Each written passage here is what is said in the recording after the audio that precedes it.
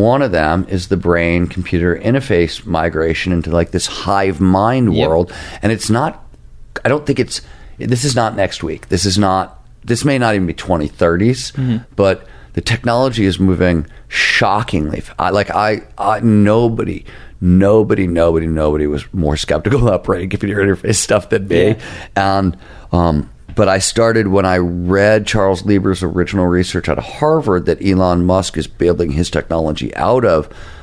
I was like, holy crap, this is a lot farther along than now this is a problem of scale. It's not a, can it work? No, it works. What does it take to do the impossible? What does it take to level up your game like never before? What does it take for individuals, organizations, for even institutions to achieve paradigm shifting? Nothing is ever the same again, breakthroughs. Our mission is to decode the neurobiology of flow and cognitive peak performance. Access the minds of maverick scientists, groundbreaking innovators, and world-leading experts to understand what it takes to achieve ultimate human performance, so you can feel your best, perform your best, and accomplish your boldest goals. I'm your host, Rian Doris, and together with best-selling author Steven Kotler, I present to you Flow Research Collective Radio.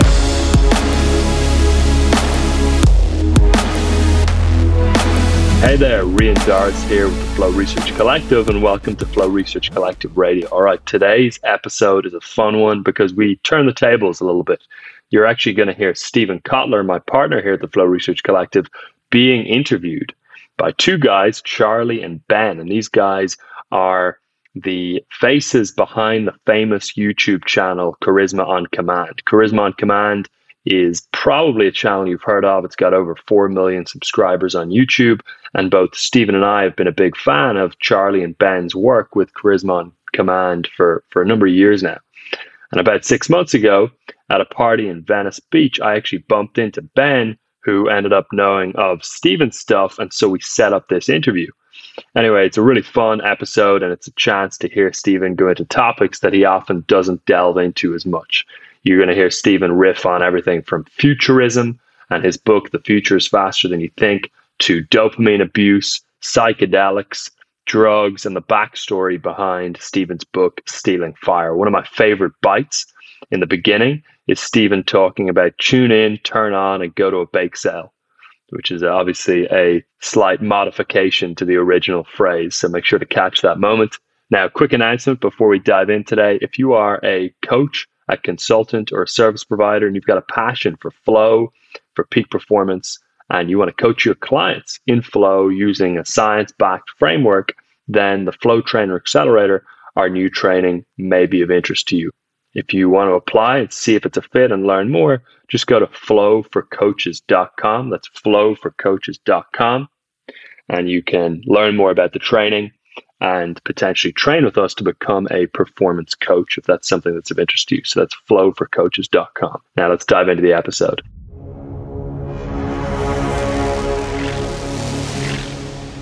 This is Steven Kotler, who we were put in touch with via a friend. Yep. And I was first familiar with you from your book. Actually, I didn't realize you'd written it. Abundance and Bold, actually. And then Stealing Fire, which is the one that I'm most interested in. So thank you so much for coming to hang out with us. My pleasure to meet you guys. How do you introduce yourself? Because I was thinking for this intro, I was like, oh yeah, this is Steven. He is a psychonaut, a scientist. He does futurism. Like, how do you intro yourself? How long do I got? Let's do you're meeting people at a party. They want to know. Pitch. Yeah. Oh, I'm an author. I'm a journalist, and I'm the executive director of the Flow Research Collective. Got it. So you lead with flow. Yeah, I lead. That's what and if it goes one step further, most of what I've written about, studied, whatever, is those moments in time when the impossible becomes possible. Mm-hmm. And why? How does that happen? Right? History is littered with the impossible. Yeah. We see it all the time, but how does it happen? That's what I studied. So that's, if I take it out another step, I go there because I think that's useful. I could list a whole bunch of other stuff that wouldn't mean anything. Yeah. I feel like the flow is what people would jump on at a party. They're like, "Tell me more about that. I need to go surfing more often." So, what are you most excited? I started reading your newest book, The Future is Faster. And very quickly, I was like, there's too much. I can't grasp all of this. And some of these technologies even make some of these amazing technologies seem moot. Like you talked about the haptic suit avatar, almost putting the transportation stuff to the side, because it's like, why go anywhere on the Hyperloop when you can just sit in your haptic suit? You know why that's not going to work. Tell me. I don't. Of course you do, because you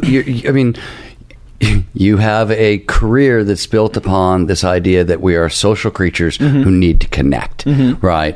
That doesn't go away. I think the transportation change that's coming, Hyperloop, autonomous cars, flying cars, even Elon Musk's crazy rockets to anywhere, right? New York to Shanghai in 39 minutes before 2030, if his timeline is accurate. They shift really fundamental things, right? Like, what's this? How, if you can go Las Vegas to Los Angeles in 25 minutes, how big is the local dating pool? How big is the size of the right? How big is this? Ben just perked up. Yeah, it's like, oh, good. How big is the size of the local school district, right? Yeah. Like, where do you live? Where can you work? And there's negatives there too, because one of the things that really protects the environment is cities. Cities are really great for the environment because we leave untracked, contiguous wildlands untouched, and suddenly flying cars opens up. We can live places we've never been able to live before. So really kind of foundational shifts all over the place in that. And I'm spinning in circles because I can't remember what your original question was. Wait, can I ask? Go ahead, hop in. So you mentioned that travel will always be important because of the social aspect of people. But I think you were the one who was talking about when you put on a VR headset and all of a sudden it is so real that the person is in front of you that you can't convince your brain it's just an image. It is an interesting question, right? The question is, can VR fulfill us completely socially, right? Yeah. Obviously, that has been the failed promise of technology. Like, if there's any broken promise of technology, it's we're going to connect us together, right? Like, clearly, well, you don't think Instagram's doing that? Well, I always say, like, this is a little off topic, but I think it's pertinent in that I came up, and we were talking about this a second ago. I was a journalist, and I covered the drug war, and I covered all sides of it. And in one of the communities that was advocating for legalization for years, whether it's marijuana or other things, there was a huge concern of, oh my God, we're going to lose a generation, right? Like, it'll normalize, people will learn to live with it, it'll be fine. But the first generation you unleash this upon, whatever the substance is, we're going to have massive problems. And it turns out with marijuana, like, we were so well prepared and we took so long to do it, and we made it basically so quasi-legal before we made it right. Like, it was really well done, and those problems didn't occur. You know where those problems absolutely occurred? With our technology. Baby. Yeah. I mean, like, we dropped that shit on the general public. We were like, no, just reach out and touch someone and you'll be fine. Yeah. Right? Like, nobody saw that coming, and we really did sort of sacrifice a generation. And you're still, it's dopamine. It's a substance of abuse in a sense, even though it's a foundation. Yeah, that's so fascinating. Yeah, because they're taking their sweet time with psychedelics, which I know is something you studied. Like, the proof is out there. It's so good for PTSD, anxiety, but it won't be there for years. But TikTok, that gets to launch immediately, and all of a sudden it's just like, who knows the effects? It's amazing, because I remember, like, I've been Rick Doblin, who runs the Multidisciplinary Association for Psychedelic Research, and one of the primary reasons psychedelics has gotten as far as it's gotten, and Rick was always really calm about it. He's like, the 60s was about, like, tune in, turn on, drop out. He's like, I want tune in, turn on, go to a bake sale. Like, that's my goal. Like, I really want to normalize this stuff and make it every day. But I've known Rick since 1993. Right? Like, and at that point, we would say things like, wow, everything we're still trying to learn was already proved in the 60s. There were 1,000 different psychedelic experiments conducted back then. We have so much data, and it's only, I really think, like, in Stealing Fire, we wrote about Robin Card-Harris's work, the brain imaging work on psychedelics. I really think that's some of the first sort of really new work that we've seen. Everything else, like Roland Griffith, like, people I love and respect and great work, but they were really reproving stuff we learned in the 60s, because we don't trust the hippies, and they didn't have double-blind modern research standards and some of the stuff, and there were good reasons to do it, but we haven't, like, now is the very first time we're like, oh, this is new. We didn't know that before. I mean, we're all over the place here, but we'll get back to everything. But you talk about how psychedelics have been pushed down by the powers that be over the course of history, and the 60s is a great example. Reefer Madness comes in, they shut down the LSD research in a lot of these laboratories. Why is that not going to happen again the 2020s, 2030s? I still like the psychedelic renaissance that's now going on, and the way people are using these substances is just as, if you want to call it, reckless as we saw in the 60s. Mm-hmm. Now, personally, I'm of like, people want to run around, they want to call it plant medicine, they want like fancy. You're doing drugs. Mm-hmm. Like, you're doing drugs. I've got no problem with people doing drugs, right? Every now and again, if you want to radically alter your consciousness with a substance, booze, THC, acid, that's fine. Shake the snow globe, take a vacation, have fun. I got no problem with that. But gussing it up with meaning and all kinds of stuff that, like, it's just as reckless as what came before. It's going to have the very same results. What I don't think is going to go away, because what is really rigorous this time is you can't marginalize the compounds. Mm-hmm. You can say, wow, they can go wrong, they can be used ineffectively, they can be used recklessly. And I think it's individual choice. You want to do this stuff recklessly? Mm-hmm. The last time I did acid, it was a while ago, but I went skiing. Right? I was skiing, and I ski fast. So, like, 50 miles an hour on acid, you're avoiding trees that aren't even there. You know, it's funny. I was about to ask what recklessly meant, but now that's what I mean. Okay, it was totally, absolutely, completely reckless. There was nothing like sacred or whatever. Like, I had been working nonstop for a really long time and could not get a vacation, and so, like, it was an enforced vacation. You had the forced vacation of the actual drug trip, and the next day you feel so crappy you can't work. So it was like, and I think there's real value in that. And these are not, that may be the last time I did a substance. Got it. Right. And that was a good 2-3 years ago at this point. That sort of aside, the medical side of this, as a treatment for trauma, as a treatment for depression, as a treatment for some of the very intractable conditions, I think we're going to end up finding that flow. The point is that a lot of stuff that we can't seem to fix, the reason is because you need to change states. That's how you do it. That's how the system is designed to fix. That's how the biology works. So you can't fight the biology, obviously. And what we're learning now, like that stuff isn't going to go away.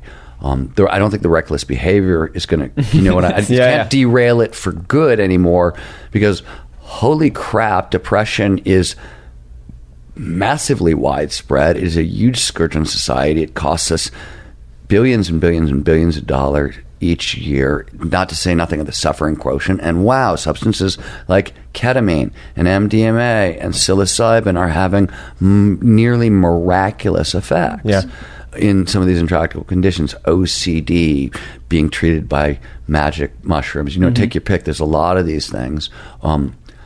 There's going to come a point, by the way, 10, 15, 20 years from now, when we've figured out the neuropharmacology and exactly what's changing in the brain during state change, right? There's going to be... And there's other ways in. There's going to be other ways in and things like that. And you can get all the same, I think, better results through flow, but it doesn't happen as quickly, right? Yeah. It's even if you look at the PTSD work that we talked about in Stealing Fire, where they used...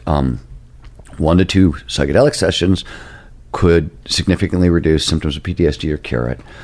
They compared it to meditation and flow, and it was with surfing is what they used. This was done at Camp Pendleton with soldiers with PTSD, and they put over 1,000 soldiers through it. Out on the water, right? And it was 5 weeks. I think we were surfing twice a week, and it was followed by group therapy of surfing to produce flow, followed by talk therapy. Essentially the same protocol they were using with MDMA, but surfing instead of the psychedelic took 5 weeks. Meditation took about 4 weeks, but the results weren't quite as good. So the comparisons are happening, and they're there. Did surfing do as well as psychedelics? It did exactly as well as psychedelics. It just took longer. Yeah, it took that's 5 crazy. weeks. I will also tell you, I think over time, surfing is going to be the more sustainable practice. Yeah. Because I've had plant medicine, drug, we call them what you want, psychedelic experiences, and they're incredibly profound, obviously, in the moment. And then there's a very quick half-life where you're going, I'm trying to capture as much of this as I can. Let me ask you a question. I'm sorry to interrupt you, Absolutely. but you just got at something great, because I want to ask, this is what I said to somebody yesterday. Mm-hmm. And I'm always cautious. I always say personality doesn't scale, biology scales. So if it just works, if it's my experience, I'm always suspicious of, right? That said, I've done a lot of psychedelics over the years, and I have insights. I've learned things about the universe that may or may not be true. has one of those experiences altered my performance on a day-to-day practical, tactical, right? I'm a really practical, tactical person, and that's what we focus on at the Flow Research Collective. So I've never made any day-to-day life changes. This is how I live my life. These are my routines. This is how I do my work. Like, none of that has ever come out of psychedelics for me. I'm unwilling to say, I mean, I'm sure other people have. That's not been my experience. I wonder. So, what were the experiences you had? I feel like part of what makes psychedelic and any sort of treatment work is the container in which it was in. So, meaning that it's sacred in the setup, that you have an intention that you go in with. There's a talking circle afterwards, and then on my part, a concerted effort to integrate the things that you saw. So you had a profound experience of love. What does this mean for my relationship with my mom, my dad, my brother, my sister, my friends? So that I can't say that it was just the substance, but for me, my life is transformed completely. On a basic level, I have a dog now that I went out and said I need to learn how to love more deeply, and I need to have a creature. You know, my wife and I have been running a dog sanctuary forever. Really? Oh yeah, we that's do hospice amazing. care and special needs care for dogs. That's so for me, one of the things that I took, and we don't need to talk too much about my personal experience, because as you said, does it work for most people is more important than what happens to the individual. But it pointed out that I was very individualistic, getting ahead myself, forming contracts and agreements with friends and business partners in order to mutually grow. But there was very little unconditional love. So when your dog craps on your carpet and throws up everywhere, how does your relationship change? And for me at first, it was very conditional, which is like, now I love you less. You pooped on my carpet. And he's been a very good trainer of, I don't love you less. I clean up the poop.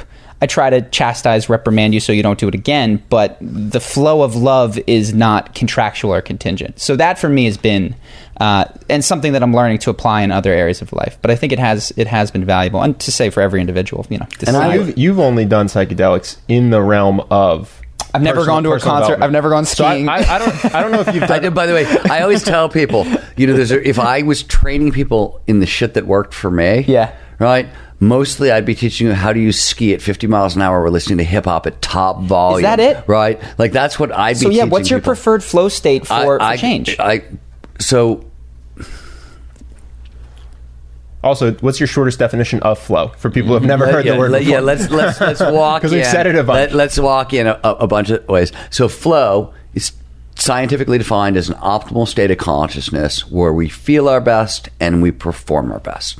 And there's tons of synonyms. Runner's high, being in the zone, being unconscious, the forever box. Stand-up comics call it the forever box. I like that. So there's the lingo is literally endless. And more specifically, it's just those moments of rapt attention and total absorption. You get so focused on the task at hand and what you're doing, everything else just disappears. Mm-hmm. Right? I could say it more formally and say your sense of self and self-consciousness vanishes. Time dilates, which is a fancy way of saying it passes strangely. Yeah. It'll slow down. You get a freeze frame effect, or it'll speed up and 5 hours go by in like 5 minutes. And throughout, all aspects of performance, both mental and physical, go through the roof. And so that was where we started. That's what flow is. And your question, here's what... So this is something that we believe is true. We have a lot of data to be true, but there has not been enough science. And I can't say for sure this is true, but this is something that we think is true. And we've been using it with people and training them, talking about this for a while. So what I think is true is most people have a primary flow category and a secondary flow activity. I'm not saying that you can't get flow elsewhere, but for me, I will get the most flow while skiing. Okay. 90% of the time when I go skiing, I'm going to get into flow. Writing is my secondary, right? And 75% of the time when I sit down to write, I'll get into flow. Most people are like that. It is very... In that they have a primary and a secondary. Not that it's skiing and... Right. No. And usually, like, your primary is usually that thing that you did as a kid-ish and stopped doing. I was a singer. I was a dancer. I did jigsaw puzzles. I studied dinosaurs. Whatever it is, that's usually, right, that's often the primary flow activity. And so the first thing to know about flow is it's essentially a focusing skill. And we can talk about why that is, but it's a particular kind of focus.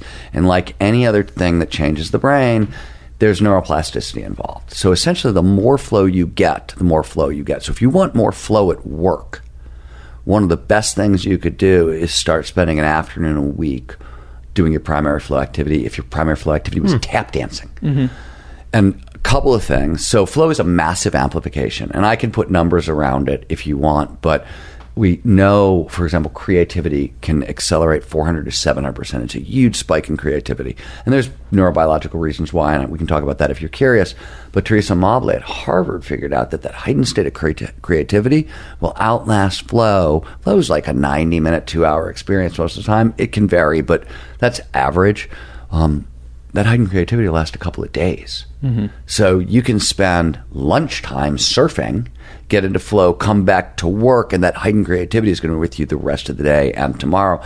Bonus, you're also training your brain to get into flow better. So the next time you go surfing or the next time you try to get into flow at work, the brain gets there a little easier because you're grooving pathways through the brain, and they're the same pathways. So I don't know if that answered your question exactly, but like if you're looking for, I want more flow in my life, where do I start? One place you can start is, honest to God, figure out what used to make you feel this way. Do more of that and don't feel guilty. Don't feel right. Like a lot of people who are interested in peak performance, a lot of people who are listening to your podcast they don't relax easily.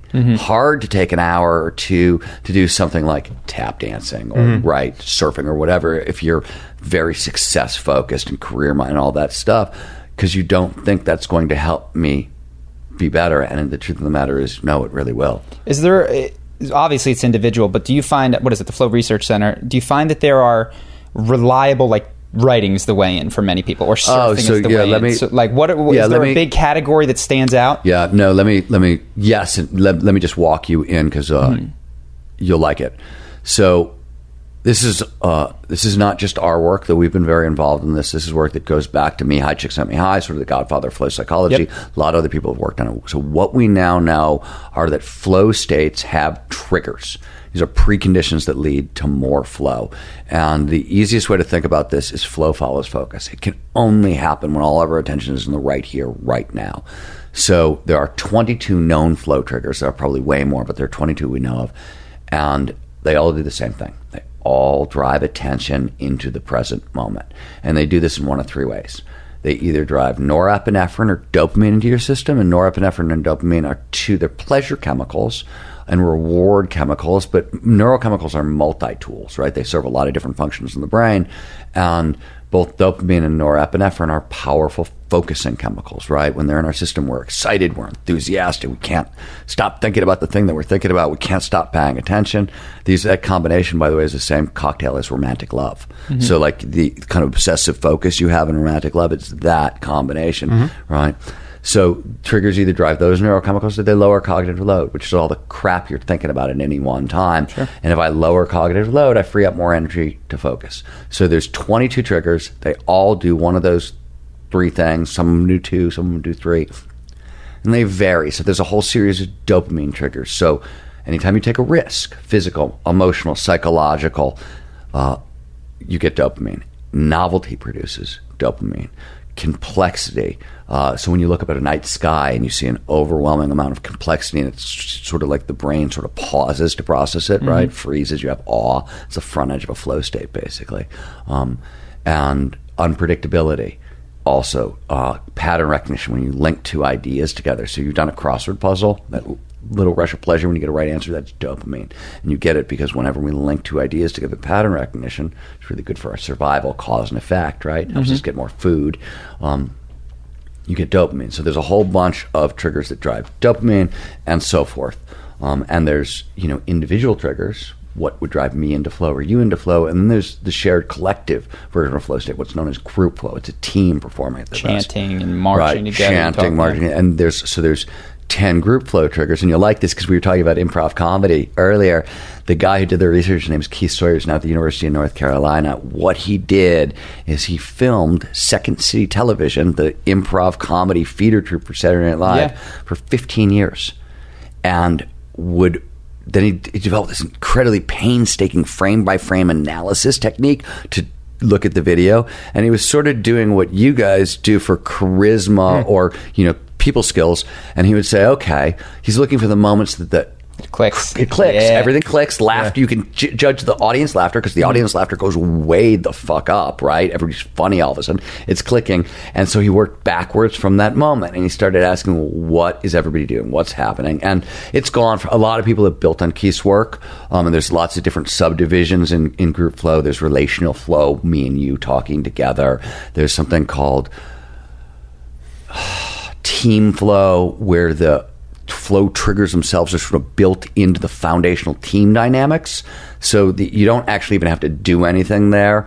That like the way just the teams are organized. Yeah, exactly. I'll give you a really great example of that is Skunkworks. So most companies, if they want to innovate, they build a Skunkworks, and the original idea, keep bashing. You're totally okay. The original idea came out of Lockheed Martin. We wrote about it in bold, I want to say.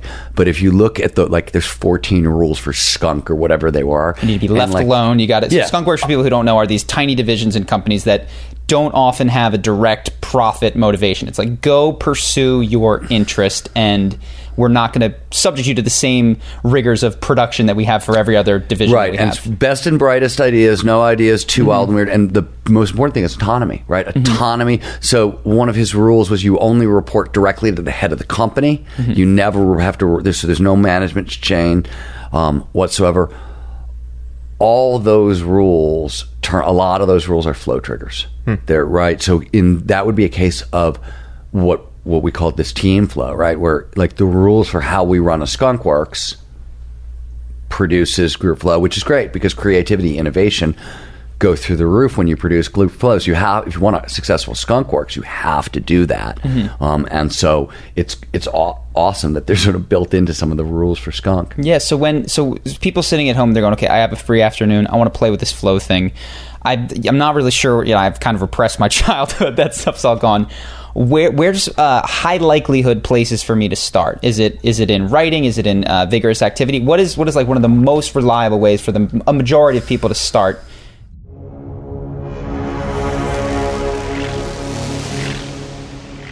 Hey there, Rian Darts here, just interrupting Charlie, Ben, and Stephen for a quick moment.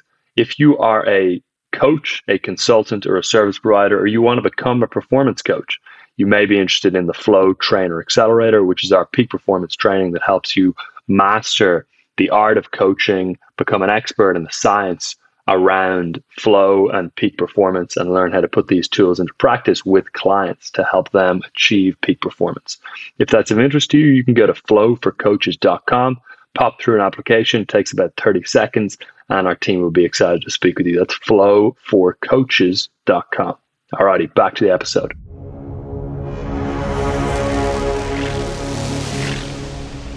It's a hard question to answer because it's going to be very individual. Okay, that can be the answer. It's going to be very, very individual. If you're wired for action sports or contact sports, they're both fantastic. You liked MMA. That was I was actually thinking surfing and MMA. Yeah. I mean, action sports and contact sports because there's physical risk involved, and usually the amount of risk is a lot smaller than the perception of the risk, right? If you've never surfed before and I take you out Santa Monica and it's 3 feet, you're going to be scared, right? 3 to 4 feet is going to scare you when you actually, I mean, by the way, the first time I ever went surfing, 3 foot wave put me in the hospital. So that means like you can't actually get hurt. Risk is real. You can't get hurt, but you got to be a moron like me to get hurt in 3 foot surf. So.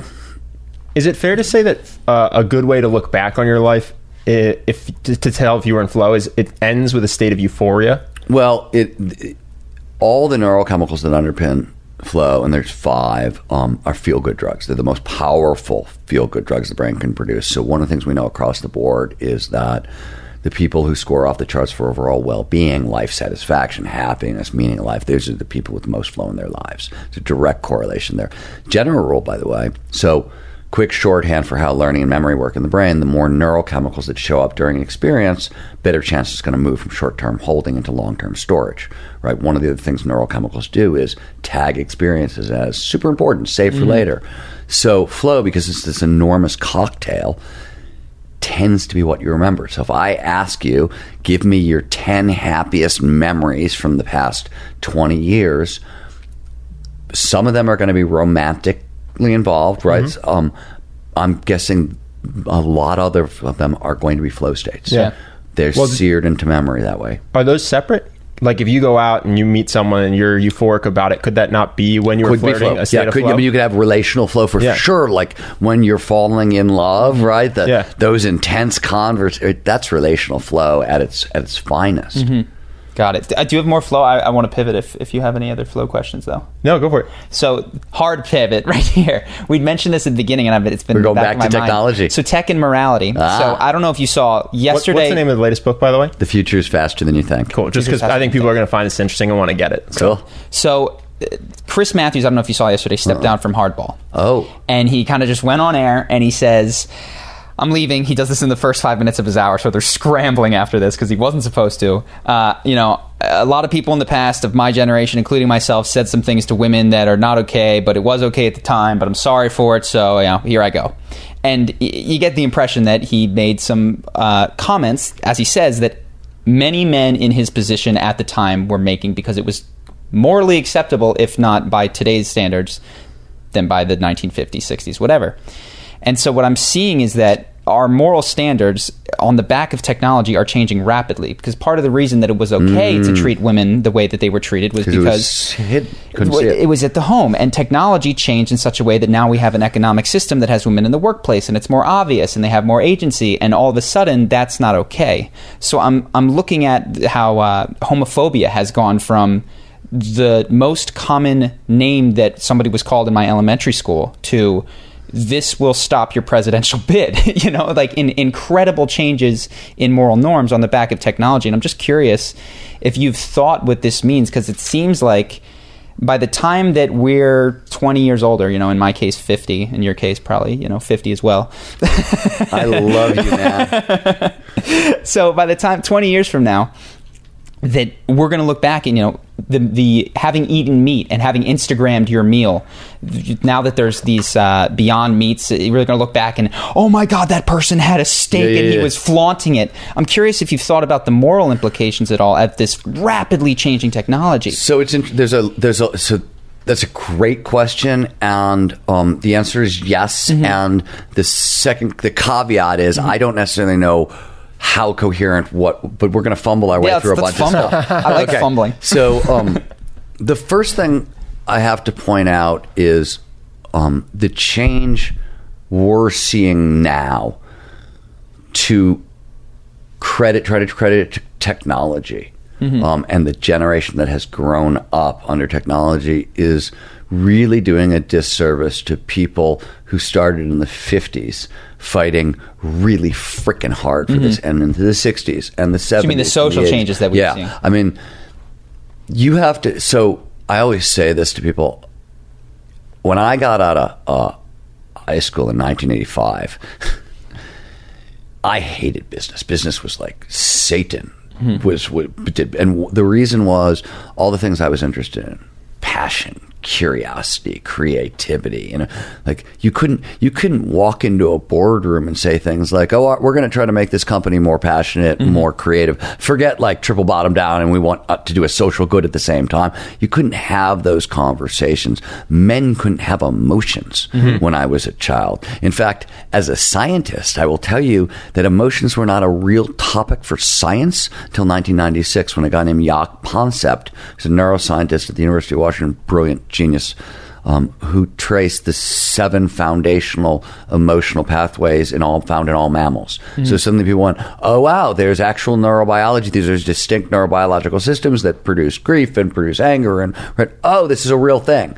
Suddenly you could talk about emotions. Like, we have come so far so fast, it's astounding. And a lot of it happened without technology, or with really primitive technology. I mean, if you want to talk about the largest shift, one of the largest shifts in perception of African American culture, and people don't like to talk about this now for obvious reasons, but was Cosby on television. Suddenly there was a safe black man in everybody's living room, and people could suddenly go, oh my God, black people aren't scared. I could write Will and Grace. And by the way, I know I think these are massive transformations. And I know the people who created Will and Grace. They knew exactly what they were doing. They were like, we want to do Cosby for gay people. That's like it was done in. I mean, like great shows, really good theater, but like there was intentionality. No, there's someone trying to do this for people in the Middle East, and he literally goes on talk shows and he goes, "I'm trying to do it for animal rights." What Will and Grace did. We have a movement called Dogs on Film that comes out of the Animal Sanctuary, where we're trying to get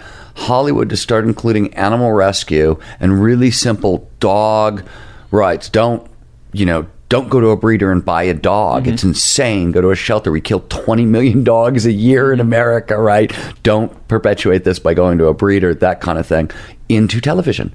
Because it's right. So that's a great example of a technological shift just speeding along these. So my point is though, it's not the new tech. It's it's how do you share the information at speed, right? Is one. Two. Here's where things get really interesting, and this is what's sort of interesting and exciting. And this is the first time. I don't know the first time it was written about. The first time I noticed it, there was a book by Robert Wright. Who called Non-Zero. And when Clinton was in office as president, one day, the story goes, I don't know if this is true, but it caught my attention that he came into work one day, he had read Non-Zero, and he said, okay, if you want a job at the White House by tomorrow, you have to read this book. Right? So the entire White House read the book overnight, is my understanding. I don't know if it's true or not, but I love the story. Anyways, he was the first guy. He was a game theorist, and I won't go into it, but he started to notice that society was evolving from playing zero-sum games, which is like I win, you lose, to non-zero-sum games. Either we both win or everybody loses. And the classic example is nuclear war, right? Either we don't have a nuclear war and everybody wins, or we have one and the whole world loses, right? Climate change is one of those games as well, kind of thing. And there's a lot of... So he started to notice that we were evolving that way. Steven Pinker has pointed out we're living at kind of the most peaceful time in the history of the universe, right, in his History of Violence book. And the Harvard Development Project, where they've been studying adult development for over 100 years now, discovered that millennials, for example, are as empathetic as at age 30 as my generation was at 40 to 50. Yep. Right. So that is like our morality is fundamentally like shifting and evolving and changing, and technology is speeding it along. And I think what you're looking at, the hard, let's call it the hardball reaction for lack of a better thing, is the pendulum always swings both ways. Right. You put an African-American man into the White House and it was followed, but right, like it's going to go back and forth. It's going to go back and forth. And sooner or later, it sort of gets to the middle ground. And it's funny because I remember we were I was mostly late 80s, 90s. That was sort of, I'm an old punk rocker and I come from the Midwest. And that meant like, if you were weird in the Midwest, it didn't like, there were no divisions. Like if you were a transvestite communist, you hung out with the punks and the hippies and because it was like, we were like 2,000 of us and there were a lot of them, right? And like, you couldn't be intersectional. There was no like we just had to stay together because that was just like that was the only way we were staying alive, right? Kind of thing. And we always thought, oh God, our big breakthrough, right? Because every generation thinks they like push the ethics farther than. And we thought what we had done is we had like normalized, like in the 60s, we were doing this stuff, but they were making a big deal about it. They were shouting, oh, look at me, equal right, right? Like it was really loud. And we thought by like our generation, it was just normalized. Like we just didn't care. You believe what you want to look, how you want to look, sleep with whoever you want, like whatever it is, we're down. We're fine with it. And we just don't want to make a big deal out of it. And we thought, oh wow, this is progress. And now we're like totally back to, oh my God, we got to shout about it. We got to make a huge deal about it. We have progress. It's not fast enough. We haven't gone far enough. God bless you. And all those things may be right.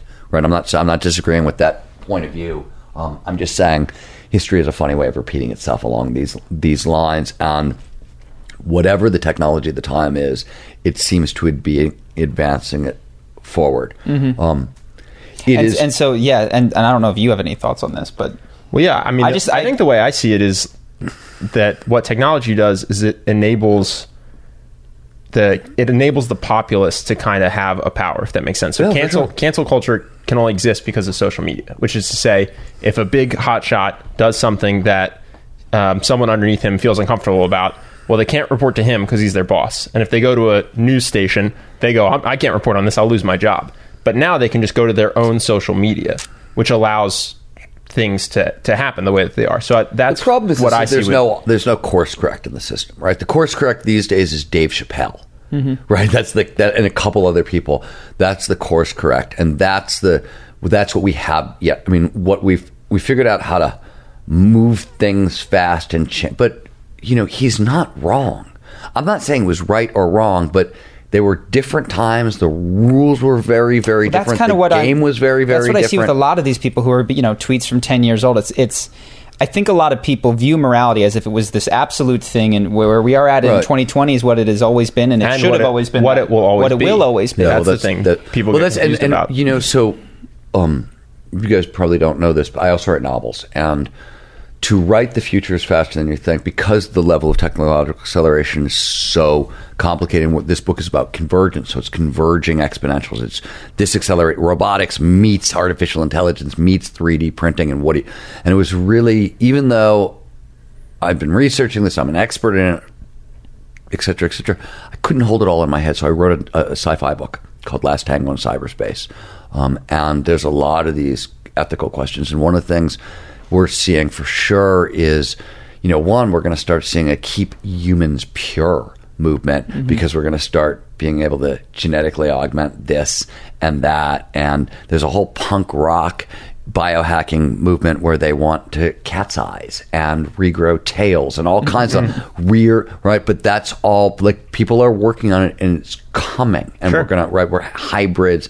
and all that stuff. And so we're about to discover a whole bunch of new hates we've never had before, and then we're having to overcome them. And that's, just seems the other thing nobody, with the intersectional stuff, the brain, whenever the brain meets another human being, it asks it asks a fundamental question. Is this thing like me, or is it not like me? And if it's like me, I can cooperate with it, and maybe we can make more resources. I can have sex with it, and maybe we can make more me.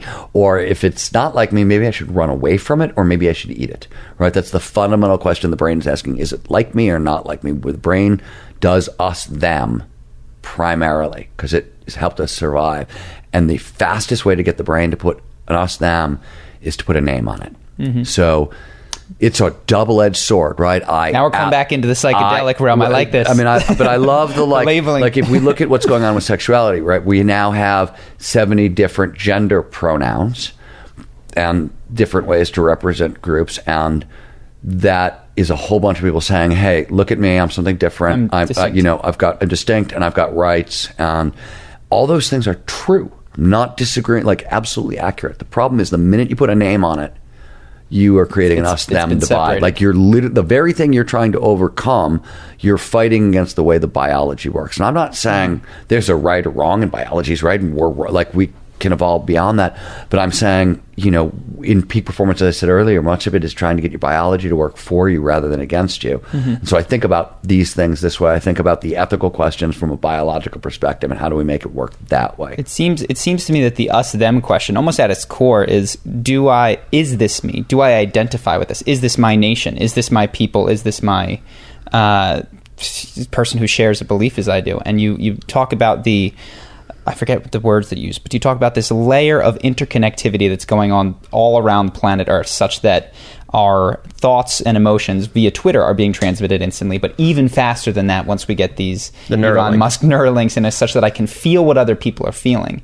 And weirdly enough, it's not even a question at this point of, is this person like me? It's almost instantaneously, this person is me, because if their thoughts are occurring in my head. Yeah, that was my right hand and my left hand. Peter and I went to that. So the book is really focused on what happens over the next 10 years. And we go industry by industry, right? We don't go too far out. But the last chapter, we look at the 100-year view, and we look at, when the way we did it is by looking at migrations. Because migrations are one of the largest forces for mass change in history. And we're entering an era of, like, 5 of the biggest migrations in human history are all starting to unfold right now. And one of them is the brain-computer interface migration into, like, this hive mind world. And it's not, I don't think this is not next week. This may not even be 2030s, but the technology is moving shockingly. Nobody was more skeptical about brain-computer interface stuff than me. And But I started when I read Charles Lieber's original research out of Harvard that Elon Musk is building his technology out of. I was like, holy crap, this is a lot farther along than I like. Now this is a problem of scale. It's not a can it work? No, it works. Like it already works. It's can we scale it up? That's an entirely different set of weirdly problems. enough, Twitter is happening. Now, granted, it's through the medium of me reading text. It enters my brain, creates a feeling. But if somebody tells a harrowing story on Twitter, they can instantaneously essentially create feelings of compassion. This is where the term empathy came from. Originally in the 1800s, this was the problem they were trying to solve. It was art theory. They were like, how the fuck does a painting work? I look at this photograph and I somehow feel what the photographer was feeling when, like, it's the photographer's emotion when they took the photo transported through time. How does that work? Right? It's the same. And it's getting faster and the scale's occurring. So one of the things that I feel like we almost have a model of this in, you said it's happening faster than ever. There were at one point only single-celled organisms. And then I assume over the course of millions and millions of years, they started cooperating in ways that eventually became indistinguishable from multi-celled organisms. And I feel like we're at this point in human history where we are. Yeah, well, that's, I mean, we're at that. We made that. I think we said this in Bold. We made a similar argument in Bold, but you're taking it into Future and Faster, and you're totally right. The history of evolution, the history of cooperation, right? Like each great step forward is involving some kind of foundational leap, and we don't think of it that way, right? We don't think of the fact that the human body is, we're a multicellular organism. It's a huge cooperative entity. In fact, honest to God, this is a legitimate question in flow science. So flow is optimal performance. We are made up of a lot of non-human organisms, right? A lot of bacteria, a lot of viruses, a lot of stuff that are not human. And so the question we've been asking is, when we say optimal performance, does it mean that all the biology that's inside of us is optimal? Like, is the microbiome, right? Are the organisms that are not human working for the benefit of... Like, when the red blood cell goes and kills itself to prevent an invasion, I mean, is that optimal performance? There's this sense of self that has transcended any of those individual cells. Interesting, right? And now we've seen that with armies, sacrificing themselves for the good of the nation. But I feel like we're at this crazy thing, because when I read The Future is Faster, or at least parts of it, I got very scared. I was like, there's no room even for me, because you talk about how there's these cameras that can view micro expressions on people and instantly tell you what they're thinking, feeling. And I was like, well, there go charisma breakdowns. I see what you're saying. But it won't matter. That's the thing that I take away from it, is like, there'll be no scarcity of resources. I'll be able to plug into VR with my haptic suit, and we'll have a singularity. I won't need a job. I won't need charisma on command. I'll just be part of this big organism where my thoughts are everyone's thoughts. But once again, like, you're not losing at that point. Weirdly enough, you're winning. But there's still the joy. You guys have so much fun figuring out why Matthew McConaughey is charming. Yeah. Right? Like you're going to be doing this for a while because it's what you do. It's a way of thinking about the world. That's fun. And I think that point is, like, we get to do more of what we want to do, right? And it's we get there the hard way. It's uncomfortable. Technological unemployment is going to remove a lot of kind of blue collar. The feeling that I had was like, this is the end of me being useful in the ways that I'm so conditioned to being useful, and of everybody. But I guess we have to find new ways to become maybe not useful, but just I don't know what the new verb is. So I will tell you. I came up as a journalist, and I. These terms aren't going to mean anything to you, but I was what's known as a new journalist. New journalism was a movement in journalism in the 60s and 70s, and I was part of a revival group of journalists in the 90s. Most of us were on staff one way or another at GQ and Esquire by the end of it. But it was a style of long-form narrative writing, 10,000-word articles, 12,000 word articles. And by 2007, it was gone. But it was just gone, right? So how angry do you get when you spend 30 years becoming best in the world at something, right? Literally, like, best in the world, top 100, top 200, top 500, whatever list you have, and suddenly it's gone. I was for like about 6-7 months, I'd never actually had real deep seething rage that lasted a really long time, probably other than how I felt about my parents growing up. I was just going to say that. Sorry, Mom, Dad, love you guys, but yeah, okay, But no, so when that is a real thing. Like when, I watched my industry go away 2 different times. It hadn't occurred to me that you've experienced this. Because you're a journalist. Yeah, one of the reasons, I feel okay to talk about some of these things out loud because I really, I did, live through a bunch of them. I've experienced the upside. I helped found one of the first online magazines. I worked on the very first video game that had biofeedback. I was in a lot of the startup early San Francisco stuff, and I got hit by it as well, and got my ass kicked by it. So I think I've been on all sides of it, and I will tell you that a big topic of research for me is you wanted to know some of the stuff that I'm focusing a lot on. One of the things that I focus on now a lot is what I call long haul creativity, which is how do you maintain high levels of creativity and innovation over the course of a really long career. And I'm interested in, one, people who have sustained their creative talent and continue to nurture it and grow it, and that way, or people who have reinvented themselves in 5th act, 6th act, 7th act, right? And they're still how do you do that? Yeah. And how, right? Really fascinating to me. It's a whole different set of skills than actually just what have you found? creativity. I'm personally interested because I feel like we're at the end of an act. I feel like we've done our thing. We can cut things in and out of it. Yeah, absolutely. Okay, so Rian actually was talking to me a little about you guys, and I said something. He's like, you should tell them. And I was like, I don't know if it's my place, but I'm going to tell you, and you can cut it out if you want. Which is, he said you guys were going to move away from the videos and bring in scripters and things like that. And what I said is, I hope they don't do that. I hope instead they lean deeper into their craft. And what I meant by that is you guys have only started to scratch the surface on the science of actually what's going on, and you're great at it. Nobody's breaking. Everybody I see who's doing charisma stuff or any of this stuff is trying to do what you guys are doing. You guys are better at it than the rest. You have a market advantage. The science that you've already been dabbling in, that's where I would lead. I don't know you guys. No, I don't know where you want to go. But I literally, I was like, I want them to double down. I was like, no. I want them to go deeper and don't outsource the craft. Double down on the stuff that's great. Outsource the stuff that sucks. So in relating this to what you said, and we won't cut that because I appreciate the feedback.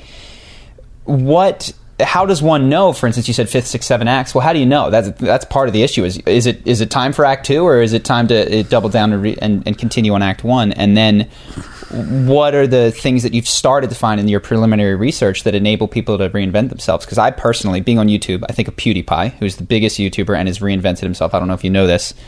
6 or more times. Just he's doing video games now. He's doing news now. He's doing this, and he seems to follow his interest. Yeah, this Peter and I say this all. Peter Diamandis is my co-writer in the Futures Fashion Thing. We say this a lot because people always like, how do I build a business in the future? And I always say is, here's the greatest thing about all this accelerating technology is it all comes with user-friendly interfaces. So that we tell a story in the book about quantum computing. Let's just say this is the craziest sci-fi technology, right, ever, and now it's real. And one of the places it's real is in Berkeley, California at Rigetti Computing. And when we talk about that, and here's the crazy part, quantum computing is the most far future technology you could possibly imagine. You can go to Rigetti.com right now. You can download for free Forest, which is their app developer kit for the quantum world. And you can run programs on Forest. Over 1 million programs have been run by normal people. So every single accelerating technology has a user-friendly interface. And I just read this chapter, so correct me just to give people a little bit of grounding here. So Moore's law is that transistors shrink in size and they double in power every short 18 months or something. Exactly. This breaks Moore's law to the extreme in the positive direction, which is to say it goes even beyond exponential of that. It gets really, so quantum is it's a weird thing, right? Because with Moore's law you have bits, they're binary, on, off. Because of how quantum dynamics work, you have 4 options or more.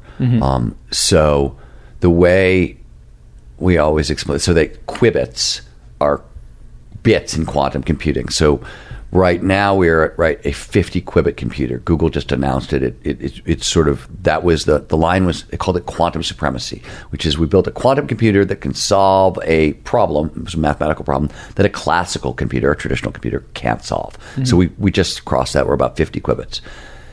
50 qubit computer, and Google didn't, it's not a really robust working, we're not really there, but let's just say we are. We're not quite there yet.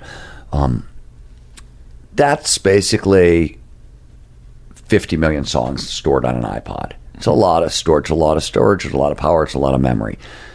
If we bump that up to 80 qubits, so I just add 30 qubits to it, like not a huge shift. The Rigetti quantum computer that was to the previous generation of Google's quantum supremacy that you can access is 32 qubits. Mm-hmm. So we went from 32, a year and a half later, I think it was 50, right? So we'll get to 80 fairly quickly, a couple of years.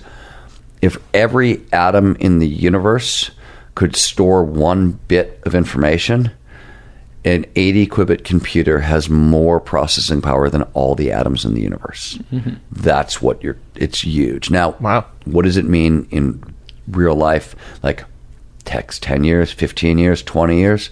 Because quantum isn't quite there. It's coming very soon, though, this decade. And the low-hanging fruit is drug discovery and material science. So new materials, which is great for solar and some of the environmental technology, really fantastic for that. Low-hanging fruit is drug discovery, new compounds. That's what's gonna shift first. Fast. I have a follow-up question that's completely self-interested. So I think one of the things that Charlie is struggling with is after doing the same creative pursuit over and over and over, there's a bit of burnout, which is to say something that was fun is not fun, right? Is that fair? Yeah, so, depending on who I'm covering, yeah. So in terms of leaning in, it's not so much like, oh, where do I get the effort from? It's like, oh, this used to be fun. So I will tell you, I've written 13 books. Mm-hmm. Every book, I set myself a different writing challenge. So, like, there's my content challenge. What am I trying to communicate? And then there's a level up, make it harder. Sometimes it's, this last year could I write 3 books in a year? I could, but it nearly killed me. The answer is barely, and really hard, and never will I do it again. Yeah. But you're right. Bold was, could I write a business book that doesn't suck? Because business books suck. They're terribly written. The stories are bad. They're not. They make up all their own terms, so they can brand things their own way, and you can't. And then follow they sell you it. the seminar, right? And chapter 3. The whole thing is during like, the workshop, exactly. So, like, sometimes it's that simply with Stealing Fire. It was fact density per sentence. So you talked earlier about cognitive load, right? How much stuff can you hold in your head at one time? So we have this, when we read, every time you see a punctuation mark, especially a period, you're pausing, your brain pauses and it offloads things out of working memory into like medium-term storage kind of thing, or it throws it out. And so sentences can hold a certain amount of facts and blah, blah. In Stealing Fire, I had to write a denser style of sentence than I'd ever had to write before. And I also wanted to be a little funnier than some of my other books, because I thought the material needed some of that. And so I always said Steven Pinker was my model for density. And there were a couple of other models for humor, and that was the challenge in Stealing Fire. So I think you have to raise the challenge level, right? So, the question, we were talking earlier about the thing you bailed on, which was Dave Chappelle and the comedic simile. Yeah. Right? You bailed on it in the video. And you said there's no way I could do that in 30 seconds, right? I could do 4 minutes on it, but how do I... Well, there's a great frickin' challenge. Like, that's what I mean by that. Like, lean in. And so how do you pick a challenge that will create flow instead of be demoralizing or frustrating? So, you know what I'm saying? Yeah, and I'm gonna come at it a little sideways, but this is one of the things we see in peak performance, and I sort of think it's foundational. So if you're interested in flow long term, the first thing we teach you is how do you turn curiosity into passion, passion into purpose, and then add in autonomy and mastery into the stack. These are the 5 biggest intrinsic motivators, and they're designed to work together, right? Curiosity gets built into passion. Passion gets turned into purpose. Once you have purpose, you can know what to do with your autonomous time. Oh, I can spend my time advancing my purpose. And then mastery, the last motivator, is the skills that required to accomplish my purpose, right? And you have to stack all of these in a row, right? So when we talked about finding and to prepare for this future, right? Like, because of these user-friendly interfaces, whatever you're interested in, there's going to be a technology there, right? So you literally can follow your passion in the future. So Cutie Pie on that is totally right. You really can. We always tell Peter and I tell people, figure out what you're passionate about, figure out where it intersects some kind of problem in the world that you'd like to see solved. There's a technology that's sitting right there. Yeah. Right. And I have to hop in here because I was talking to my brother yesterday, and he said, I wish I was passionate about something. I'm not passionate about anything. I went, what are you talking about? Like, I see you all the time talking about basketball and playing in your free time. And like, people have this view of passion that automatically incorporates what they think is a viable business or career decision. Self-censor. And it's just like, get that out of there, because as you're saying, it's all a viable business decision to some degree. I was playing video games when I was a kid. Every adult in my life told me, what are you going to do? Play video games for a living? Yes, actually. Turns out. Absolutely. Turns out. Making more money. Leave me alone. Dan DMT, anybody? Exactly. Right? So, and I see that in people. So the question is, you're doing something in your free time. I know you have free time, even if it's television, and if it's going, well, that show doesn't work, or that show doesn't work because, that's what I do. I say, this joke, I was looking at my cool friends and going, how come everyone laughs at him when he tells a joke but not at me? Right. That's my job now. Right. So I just have to jump in and say, everyone has a passion. I truly believe it, and I think it's more obvious than people give it credit for. So let's just make it more practical. So you can just search my name in the passion recipe. I wrote this for Forbes as a column, but I tell people, start by making a list of 25 things you're curious about. And by curious, all I'm saying is, hey, if time didn't matter and money didn't matter and you had a free weekend, you would want to read a couple of books on this subject, maybe attend a couple of lectures, maybe sit down and have a conversation or two with an expert, right? That's all I mean you're curious about it. Make a list of 25 things you're curious about. There's not enough energy in a single curiosity to create passion, but if you can find a place 3 or 4 or 5 of your curiosities actually intersect, you actually have the foundation of passion, right? So look for intersections of multiple curiosities. Where did they overlay? And I'll give you, I'm not going to give you an example because the one that's probably in my mind is the example that's going to open my new book, and I'm not going to give it away. I'm not giving it to you guys. I like you guys, but not that much. Trust me, we're not that hard of workers that we'd beat you to. Yeah. No. It's just that I want to keep it as a surprise for my readers. Got it. Yeah, I don't think you're going to steal his stuff, or my new book, try. Stealing Ideas. Stealing Ideas. I don't know if that. So got it. So you've got a couple of curiosities, So just look at for the intersection of multiple curiosities, right? And I've written down some questions too that I had in here, but you guys can continue. I'm just going to pull them up real quick. Yeah. Well, what about when you have a passion for your work and then you lose it? How do you stoke it back? That's an interesting question. Usually, I would up the challenge level. Usually, I would find a way to up the challenge level, get myself curious again. But that's, I think, sort of a personal answer, much more than a biological answer. I'm giving you what would work for me.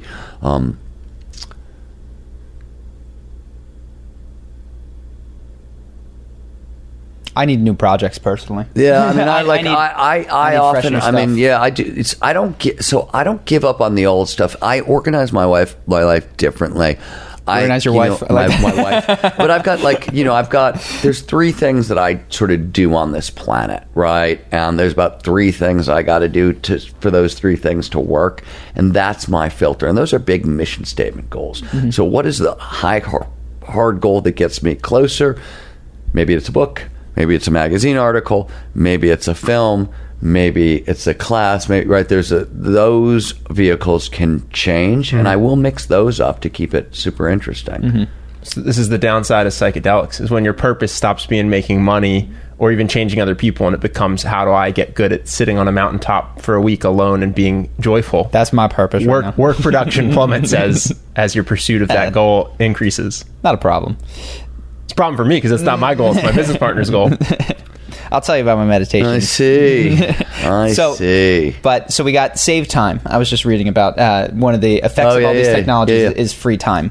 And you look at that and you go, oh, great, free time. And that was my thought. But also I've recognized that what a lot of people do with their free time is they fill it up with stuff. And it seems to me that one of the great coping mechanisms of the world is things that they have to do. I have to take my kids to soccer practice. I have to go to work. Because what I found is one of the biggest things that stops beginning entrepreneurs is a terror of the void, as Tim Ferriss calls it. This free, open time to explore yourself, do whatever you want, because they're afraid of what would happen. So I'm curious, and one of the things that I hope is the case, is that freed up time won't just go towards scrolling Instagram mindlessly, being on Facebook or filling your social media app, but will go towards introspection. And again, just curious if you've thought at all about what this, because all of the work is going to be done by AI, robots, other things in the medium-term future, it appears. What's left so for people? one, not true. Okay, so correct me if I'm wrong. Let's back up on that one. Sure. And then we'll talk about your question. But what we're seeing right now is the companies that are gaining the best benefit out of AI and robotics are not removing humans. Mm-hmm. They're collaborating. So the largest growth category in robotics are cobots, cooperative robots that we work together with. A bunch of companies, BMW, Tesla, two good examples, completely automated everything. All robots, no humans. We're going to run the factory 24/7, no humans, and productivity plummeted. They both had to reintroduce humans back into what seems to work best is humans and robots and AI all working together as a collaborative, because they're different strengths. And I don't see... What is the unique human strength there? So robots never get tired. They work all the time. AI is going to be brilliant. Yeah, is that just a symptom of weak AI? It may be a symptom of weak AI at some point, and strong AI, weak AI. These are technical. I'm assuming you're. No. This is. I don't think Ben means it technically at all. Do you know? No. So strong AI is an actual term that means something. Yeah. Okay. So yes, you may be right, but it doesn't seem to be entirely that way. We have really advanced, weird-ass pattern recognition system brains that can do all kinds of lateral stuff that are really... It's really hard to get computers. I'm not saying they won't get there. Where's our final frontier? I was going to say, do you think that AI will never surpass humans in terms of intelligence? So one, by the time we're having this discussion, brain-computer interfaces will have advanced to the point that we're going to be able to You're perceiving this as if we're static. It'll be a tie, and they're growing. It'll be a tie because everyone will become a supercomputer. I mean, we were talking about uploading our consciousness to the web, right? If we have shared collective consciousness, right? These are interesting questions, sure. And so everything seems to be evolving in its state. So I'm not worried. Like the obsolescence stuff, that's less concerning to me. The free time, the quality of your life, that stuff concerns me because it does seem like you free up time for people and they don't even do it. They don't even spend it on their most pleasurable activity, right? Like, one of the things I always tell people is make a list of the 10 things that make you feel the best on the planet, the absolute best, and then compare anything you're going to waste your time with against that, right? I can spend 10 minutes every hour today checking Twitter or social media or whatever, or I can put that all together at the end of the day and go surfing for 70 minutes, right? Or go sit in the woods and meditate for 70 minutes, that sort of thing. So I just don't think with all the distractions, they're not. You just take it one step further and just run the math. Yeah, I think that's the challenge. How does this compare to this thing that brings me great joy? Yeah, right. Because that's what you're trading on. I think that's the challenge people face is that they know that in conceptually, but then they struggle to not get lured into the stuff that's more instantaneous. Well, here's the other thing. I was talking about this earlier. You can't. So flow is a cycle. It's a 4-stage process. It doesn't work like a binary. You're not in the zone or out of the zone. There's a initial struggle stage. Before the stage, there's a period there, and then there's the flow state stuff, and there's a recovery period on the back end. Because flow is neurobiologically expensive, and you actually have to shut things down on the back end and recover. How the hell did we get here? What was I talking about a second ago? I looked at you and I got totally lost. Oh, so you're talking about the 4 stages of flow and what people are going to do with their saved time. Distraction. So on the back end of a flow state, if you have a really intense flow state, riding or skiing or whatever, for me, the next day, because I've used up a lot of the norepinephrine and dopamine my brain uses to focus, I can't focus as well. Right, and I start every day with a 4-hour writing session. That's what I like to do. And if I can't focus as well, massive amounts of distraction. You can't fight state all that much. You can't really fight your biology if you're in that distractible, exhausted state. Oh, Tony Robbins would hate that sentence so much. But what you can do is steer your distractions. So I always tell people, like, when I don't want to sit down and start writing because, and I skied all day yesterday. I just want to watch ski videos. Yeah. So, okay. Ski videos would be a waste of time, but I'm super distractible. So instead what I will do is I will allow myself the distraction, but instead I will make it, you got to go to the 100 best magazine articles of all time and start reading magazine articles. And that'll be my distraction. And I'll keep reading until I find a sentence where I'm like, oh my God, that's a cool sentence. I want to do that. And now suddenly I'm into my writing. So I go with my distractibility, my state, because it's hard to argue with it, but I use it, like I let it push me in a direction where I'm going to come back to the thing, right? It's going to actually end up motivating me to do the thing that I was avoiding in the first place. So I find that's what I mean by, like, you can't fight your biology. This is where you are. Okay, cool. But how can I use it to get to where I need to go? So I want to come back to, where I keep coming is where do humans fit in to the 30-year picture, or maybe it's a 50-year picture, where if I look at the stages of humanity, at the very beginning, it's like the human's job is just to survive. It's just to help you, your family, and your tribe make it through. We evolve, we get to the Enlightenment. Okay, we got to think a little bit more. We get to the industrial age. It's humans' job is to produce with their hands. Then we get to the information age. It's like, no, it's to think wisely and leverage your intelligence to get even more done. And then it seems like eventually AI just beats us there. And it's wiser to have... Or can replace us, let's say that work becomes optional because you can always slot in an equally intelligent AI. Or maybe I'm misunderstanding, but it's just more economically feasible to have an artificially intelligent consultant than to have a human with my limited, even with my Neuralink upload. Do you have a vision of what the human role in all of this eventually becomes? Are we... I don't try to go too far out. Too far out. Probably smart. I do it like in science fiction, but like it's... Well, your science fiction book was 7 years out, right? Yeah, it was really hard. Yeah, then you don't go too far. And, complexity science, small changes in initial conditions, big changes in outcome. This shit is hard to predict, that sort of stuff. That makes sense. But what I am confident of is... So here's the thing that I always tell people if you want to be scared about technological unemployment. Is I do. That or if you don't want to be scared about technological unemployment. I'm excited for it. No, I mean... every time a technology has gone exponential, right, we have found an internet-sized opportunity tucked inside. Got it. And we haven't seen it until it's been, right? Like, if you would have come to me in 1993, which is the first time I saw the internet, and said, "This is right, like this is going to be," I would have just started laughing at you because it was like I was bartending in San Francisco at Christy Turlington's nightclub, and my bar back Anthony Batt comes in with his like old Big Mac computer, when it's the old tower with the, and he's trying to set up the internet so he can show me this thing, and it's taking forever, and it's like 17 minutes to get an email, and he's like, "This is going to change the world." You're like, it does what again? Do what? Huh? Right? It was just crazy talk. VR is going to produce that kind of opportunity this year, next year. AR is and the probably opportunities inside are inside. I mean, how the opportunity is going to be inside of virtual reality. Like you ask me,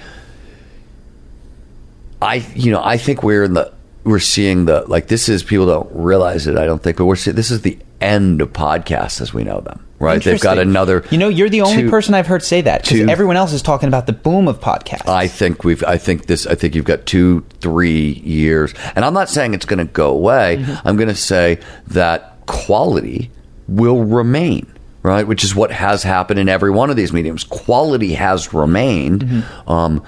The other stuff goes elsewhere. We're going to have I keep asking my staff. They're like, "You need a podcast." I'm like, "No, tell me what a VR podcast is." Yeah. Smart question. Right. We'll have this discussion. Or right. I'm not like, there are guys who are good at this stuff. I'm not. You know what I mean? Like, I'm not coming in late to a party to compete with guys who are awesome at it, and I'm not, right? Yeah. That's crazy. I'm going to figure out where the puck's going to be, and I'm going to start, what's a podcast like when you have haptics, right? Even if I can send sensations to my listeners, even crudely, what is that like? Those are questions I'm starting to ask myself and think about.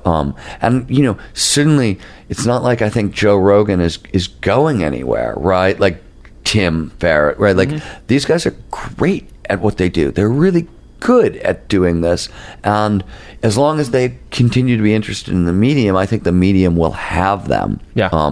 Right. But I think it's the millions of marketers who are trying to start podcasts to sell whatever widget or consulting, this, that thing. Like, that's going to stop, right? But all of that stuff. So here's the good news about all that stuff, and I sort of like this. One of the things that has happened is that you could game a lot of the technological systems because they were built on things like keywords.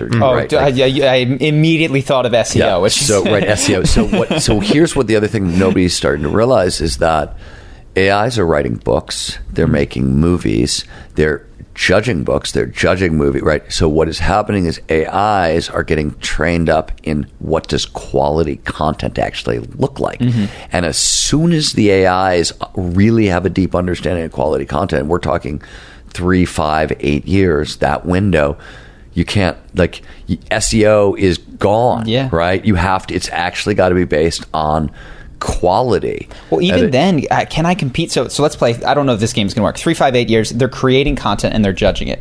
And they're spitting out to themselves and internally reviewing millions of different Charisma on Command breakdown style videos. And then they're selecting the one that they have deemed the best and publishing it. Can I even hang? Yeah, well, but one, yes, but one, you're not. I think you're treating your audience as a monolith. You're going to have, there's going to be a part of your audience that is like, man, I'm good with, like, I just want this technique, and I'm good with AI Charlie, right? Like, that's whatever that is, that's fine, because but, like, there's going to be other people who are like, no, you know what, I like the human. I'd like the human with the errors, and maybe it's not quite right, and right? People are talking about the end of retail. That's my edge, is that I make mistakes. Well, the end of retail. Peter, my co-author, likes to say, in retail, there's two kinds of businesses: those that are working with AI, or those that are going to be in bankrupt in a couple of years.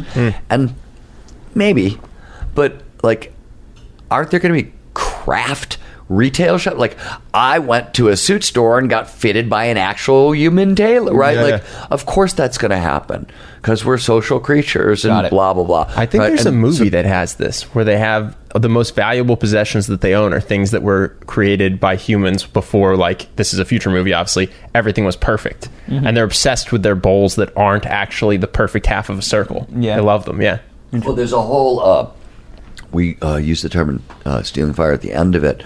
Can't remember. There's a Japanese word for it, but where beauty is the imperfection. They crack the bowl. They crack the bowl. I can't. And they fill the crack with gold. Wabi sabi. There you go. Thank you. Yeah, thank you. Nailed it. Good job. Word for word, Justin's bringing the most value. Justin brings the noise. Justin first, me fourth. You two somewhere in the middle. See what else? So I have a question. So for, I think a lot of people, they do these activities, myself included, that can lead to flow. Writing, skiing, surfing, but they don't get into flow every time. No. Have you found that there is a formula or a recipe that gives you the highest percentage? Because you can tell afterwards, like, wow, that was a flow writing session. That was a flow surf session. Yeah, I mean, like, it was 10 times more fun. How do I? So honestly, and this is exactly what we do at Zero to Dangerous. Yep. This is what our trainings are about. There's a flow cycle. This is a map of the experience. If you know where you are in the cycle, you know where to go next. And there are triggers, 22 triggers. So if you can understand how the triggers work and you can understand the map of the cycle, it's not a guaranteed, but you can make it reliable and repeatable. Mm-hmm. And the way I always like to say it is, these days, 90% of the time when I go skiing, and I ski a lot, I'm in a flow state. Mm-hmm. 70% of the time when I write, I'm in a flow state, and this is a daily activity. For flow, when I'm researching the state of flow, that's often a really great flow state for me. Like I'm reading like a textbook and pausing and really thinking about, that sort of thing. Really deep flow. That's probably like 50%, right? Like that kind of thing. You can really up your percentages. Mm-hmm. And it's sort of simple biology. None of it is really, really hard. I always say that like the dirty little secret about peak performance is that 90% of what you're going to do, other than like kind of the goal setting exercise, like the stuff you have to do to get into the game, you have to line up your intrinsic motivators, you have to get goal setting right, and you have to train up grit skills, and those are mm-hmm. unpleasant, right? There's no way to train grit that's particularly pleasant. You got to do that stuff. But everything else is pretty much an item that goes in your schedule, or an attitude with which you approach the item on your schedule. That's everything we're talking about here, right? Peak performance is a checklist. I mean, I study people who make the impossible possible, right? That's what I spent my life studying. Invariably, it's a checklist. Mm. So right? would you be giving away your IP to go into that checklist? Because I don't want you. But invariably, people get up. So I always talk about this. Let's just talk about one of the flow triggers and how it functions. So clear goals is a flow trigger, mm-hmm. and clear goals are really, so you have, I like to say there are 3 levels to goal setting. There's massively transformative purposes on top, right? This is my mission statement. I am here to make the planet a better place for animals, or I'm here to write great books, which are sort of 2 of mine. Then underneath that, there are high, hard goals. All the sub-steps. I'm going to get a college degree. I'm going to write my first book, right? Those are high, hard goals. Underneath that are your clear goals. This is the shit you're doing today, mm-hmm. right? And clear goals are a flow trigger because they lower cognitive load. When goals are clear, so like a clear goal is, I'm going to write 500 words of my new book, and the words are going to make you feel happy, or make the reader feel happy, or make the reader feel, right? That would be a very clear goal. It's a very specific start. My answer to you, possible, is a checklist. So when we teach this to people, right, it's a to-do list. You obviously want to start, if you can, with your hardest task first for a lot of biological reasons. But there's only a certain number of things you can do in a day. I can do 8 things and still be excellent at all of them. That's what I've discovered over time. Sometimes it's 7, sometimes it's 9. Usually it's about 8. So I make my clear goal list. It's got 8 things on it because I know I can only be excellent at 8 things. Clear goals lists also, as you know, when you check them all off the list, right, you get a little bit of dopamine for every time you accomplish a goal. And you can declare your day a win. And for peak performers who never like to chill out, being able to be like, oh, wow, I won the day. I can, now is when I pause, mm-hmm. right?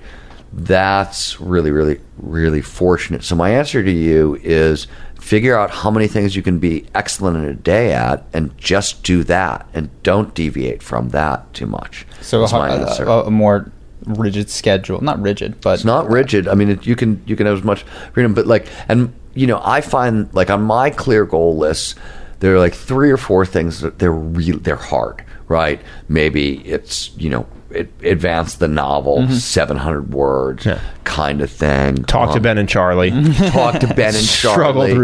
Struggle through that, and then, nail some spikes through my eyes. So I can feel better. So we got 3 or 4 things already. That's why. And then but then the other will be like, make a phone call to so-and-so, or walk my dog for an hour, or, that's good workout, or blah, blah, blah, that sort of thing. So it's, a couple of really hard, and then diminish it. And, obviously you vary it day to day based on your energy level and your focus level and where you're at a little bit. But that's always what it looks like. You know, I like to tell this story of so Peter Diamandis, my co-author, created the X Prize, which helped unlock the space frontier. Right, took space out of the hands of government, put it in the hands of ordinary people, and actually turned space into a thriving business. And he didn't do it alone, but he was very much responsible for it with the X Prize. And I've known Peter for 20 some odd years, and want to know what it looked like when Peter accomplished the impossible? He woke up, he had breakfast, he went somewhere, he had a conversation, he went somewhere else, he had a conversation, he typed into his computer for a while, went somewhere else, had a conversation, then he had lunch. Right? I mean, it doesn't look anything different than your days or your day or anybody else's day.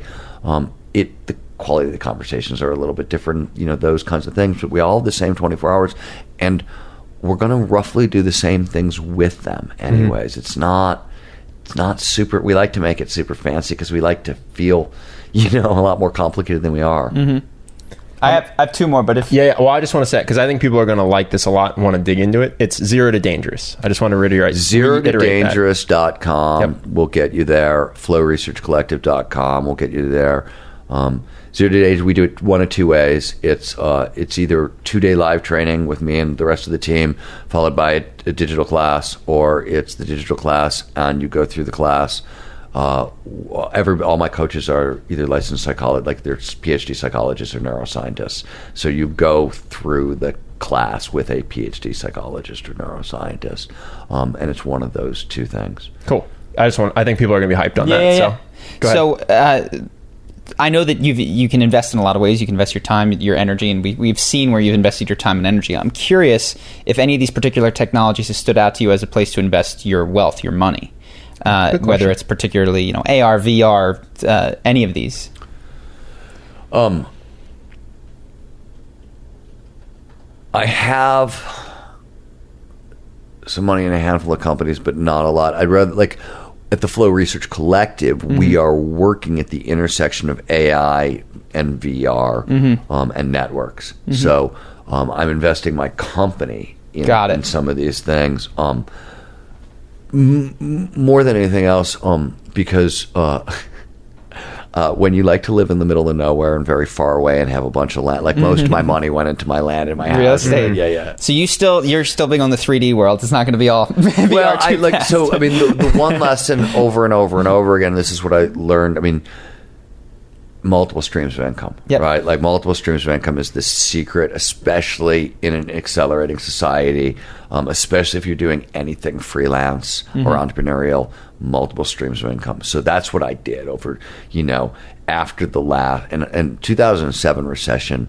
I made less money in 2007 than I made the first year I was a journalist when I was 23. Wow. Terrifying. Wow. Right? It's like $9. I've gone bankrupt twice. I've almost both once when I was sick and I bankrupt myself. And this 2007, I was really close. I was right on the edge. So after that, I was like, oh my God, my whole industry has now gone away twice, right? Fool me once, right? Fool me. I was like, multiple streams of income as much as possible. That's something that we don't do. We should do that. Well, what I'm trying to do is small tangent. I want to give my money to smart other business owners, get a small percentage of their business, and then have them be my multiple streams of income. Tiny little private equity guy. Yeah. That's my goal. Baby equity. Yeah, baby equity. Baby equity with Ben. Baby equity with Ben. I like that because Angel seems so big, and baby's just you're so you're like, I'm going to give you $5,000 and you're going to give me $1 a day for the rest of your life or something like that, right? Do I have 5,000 days? I think I do. So, and then the last one, you'd mentioned it just briefly, but you said you work with dogs and you're trying to move. You have a program around that. I'm just curious what you're up to with. So we're morphing. Because we moved recently, so we shifted the rescue a little bit. But my wife and I, we're still committed to this mission. We do hospice care and special needs care. We tend to work with very, very old, very, very abused. So if you were tied to a raider, beaten for 10 years, have cancer, one eye, 3 legs, and are an aggressive personality and the tendency to shit on the carpet, you're our dude. Oh, wow. We did it when we were in New Mexico. We were living in the second poorest county in America with the highest instance of animal cruelty. So we literally intentionally put ourselves on the front line. And when we created it, my wife said, look, I want to do all the stuff that nobody wants to do. I want to fill like 3 or 4 gaps, right? And I was just dumb enough not to know what the hell she was actually asking of me. It's like, absolutely, honey, let's do that. Yeah. Right? I had no idea how much like suffering and heartbreak and difficulty I was in for. Thank God. But now, as I said, we're trying to Joy is going to start finding ways to train a lot of other rescuers, because a lot of people, they get their hearts broken. They lose their lives to this because they'll find themselves, suddenly overrun by animals. Trying to save every animal. Everything. And, right. So I see this all the time. Yeah. So nobody is actually training rescuers in any way, and she doesn't. I don't think she actually. I think she wants to give it away, like podcast wasn't it? So she's going to focus on that for a little while. That's so smart. I just have to, because I know a lot of these people, and they are the least business savvy. No, they're terrible. Self-care people. They just have such bleeding hearts that they try to do everything, except it's all on the front line with my own hands, it's and not highly. So the other leveraged. one, so I have, and I'm not gonna give this away because this is something that I am going to do. But I spent 10 years thinking about the problem you just and I was like, because animal rescue in general, there's no government funding, right? If you give money to the SPCA, you are funding a euthanasia program. That's what you're doing. You're just paying to put animals down. So it's all private donation, and give me your money is a terrible formula for anything, when I'm much more interested in entrepreneurial solutions, right? Yeah. So is there an entrepreneurial solution to try to fund this stuff? So I think I have a idea that's good enough, and that'll create big enough revenue streams off of this, and I want to use it to franchise. The Rancho de Chihuahua model, our organization is called Rancho de Chihuahua, is based on evolutionary psychology. We create environments very similar to the environment dogs evolved in, so they feel safer. We have flow at the heart of our healing methodology for a number of reasons, but the neurochemicals that show up in the state, one, they reset the nervous For dogs, system. are you saying? Yeah. Like dogs dog flow. Oh, yeah, dogs get into flow. All right. Easily. Oh, yeah, I wrote a whole book about this. Small Furry Prayer. Furry Prayer talks about, so really about the relationship between humans and animals, but most mammals can get into flow, especially social mammals. And there are reasons for that, and we can talk about it, but we won't. So anyways, we have a healing methodology that it works really well. We can take a dog with like late stage cancer, whatever, supposed to live a couple of months from the vet, and we can get 4 or 5 years of really, and we take our dogs off leash into the backcountry every day hiking. So like when I say healthy, vibrant, I mean like they're hiking 5 miles a day ever, in the mountain kind of thing. So I like our model. I think it works. It's very effective for the animals. And I want to franchise it. And so I think I've got an entrepreneurial-based way to pay for it. And so I am like, there are, a couple of industries and partners and whatever. So that's what I'm working on, is how do you do that? That's part awesome. of it. And I also, I'm not deeply involved in it anymore, but I helped start a company called Planet Home that was trying to bring environmentalists and technologists together to solve big, grand issues, my issue being biodiversity, because animals, again. So I was like, we always say this at Rancho de Chihuahua. I mean, we literally traded 13 years of our lives. My wife and I have never been on a honeymoon. Wow. We have been on 2 vacations together, and both of them were 2-day vacations. So we've been married for 14 years. We've had 2 vacations where we've taken them together, and no honeymoon, because it's all been given to the dogs, and that's fantastic. And we did a lot of good when we were operating it. We probably helped. I think it was we rehomed and found and like 500 or 600 dogs. We on our outreach programs, we probably helped another 5,000, 6,000, and that's a lot of lives. But like they kill 20 million dogs a year, so like I didn't even frickin' dent December, right? And we it was 13 years of our life, and we didn't even just dent December. So like, okay, there's got to be a bigger lever, right? So I've been looking for bigger levers. That is awesome, because I often think when I see these people they are so willing to put in hard equity, sweat equity, they'll clean up the poop, but it's like there is not a business mind amongst them going, how do we do this? No, at all. And worse, they're massively empathetic, which, and so they can't. They're so reactive to everything. Oh, there's dog. I gotta pick that one up. Can somebody please? And so they can't step back. By the way, driving through a city, driving through Mexico with my wife was terrifying, because like people treated their animals like shit, and there were stray dogs all over the place, and like we could go out for some ice cream and come back with 4 dogs, right? Like it was terrifying after a certain point, right? Yeah. Like I was like, how much of my money am I going to give to the dogs? Like, so this is a great segue for I guess this is my last one right now, but you've done a lot of things. You've mentioned that they've been difficult at times, that writing has nearly killed you, that there was tremendous amount of suffering involved with this animal rescue. I'm curious, of the things in your life, what has net really been the most fulfilling or brought you the most joy? What are the handful of things, whether it's the dog rescue, the career, your relationships? And then I'd be also curious on the backside, is there something that you pursued kind of doggedly that just didn't fulfill? Oh, yeah. There are a lot of answers on that, but as I said, I do 6 things, right?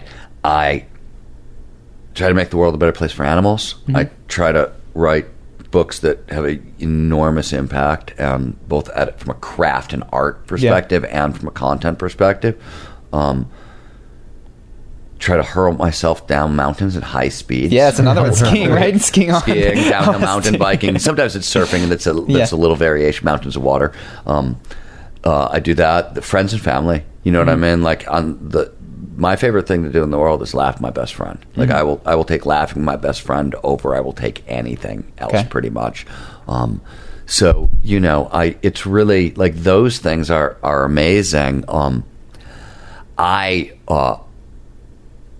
as of yet cannot play a musical instrument despite a lot of trying. Okay. Like I can do a lot of things. I cannot seem to play. I can dance. I can draw. I cannot. And I want my retirement plan for Flow is a musical instrument, right? Like if I get, my body can't get to the point where I can't hurl myself down mountains. Though I saw this amazing exoskeleton for skiing the other day. So, and I out here now, it was one of the inventions of the year. Maybe it was a Time Invention of the Year, but I was like, oh good, my ski career just got really long. Just gonna be knocking down as long as we can fight back climate change and I can keep my winters, right? But a transformer going down the mountain.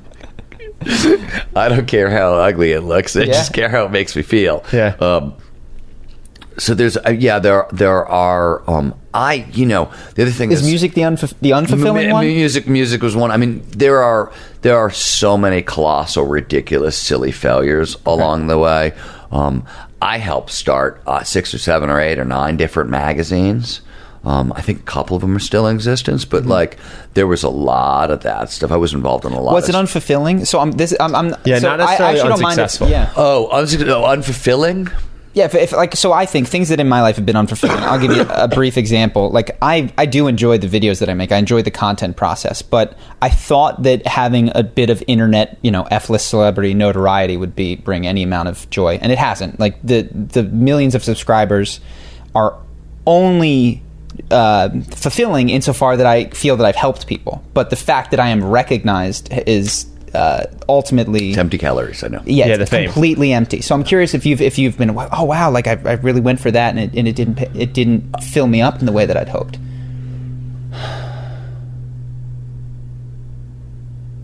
Because it sounds like the dog and the skiing. By the way, I will tell you this is actually, I don't think I've ever said this before, but I will say this.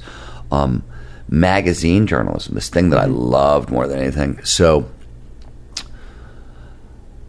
that still this day is a fiefdom run by New York Magazine editors. And it's a very closed, insular group of people.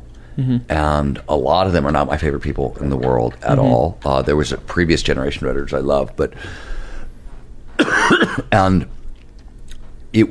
that would be very, very frustrating. That was very, very frustrating. This thing that I loved and the people I was working with, I had a really hard time connecting. I would go to New York, I'd go into these meetings, and I'd feel like I was back in high school. I felt like, oh, you're in a clique and you're just judging me. I don't ever feel shitty about myself, but I'm with the people I work with, and you make me feel terrible. Yeah. Right? No wonder I work long. So there was some of that stuff where it was a round peg in a square hole kind of thing. And I think that's applicable to a lot of people, which is having to spend your day at work or elsewhere with people that don't make you feel good. Even if the industry is one you're interested in, that'll suck the life right out of you. Yeah, it'll take the life right out of you. And certainly the worst thing ever is to be unrewarded for your work, right? Like the number one cause of burnout is I give my heart and soul to this thing and you don't recognize it. There are books I've written that were horrific experiences, really just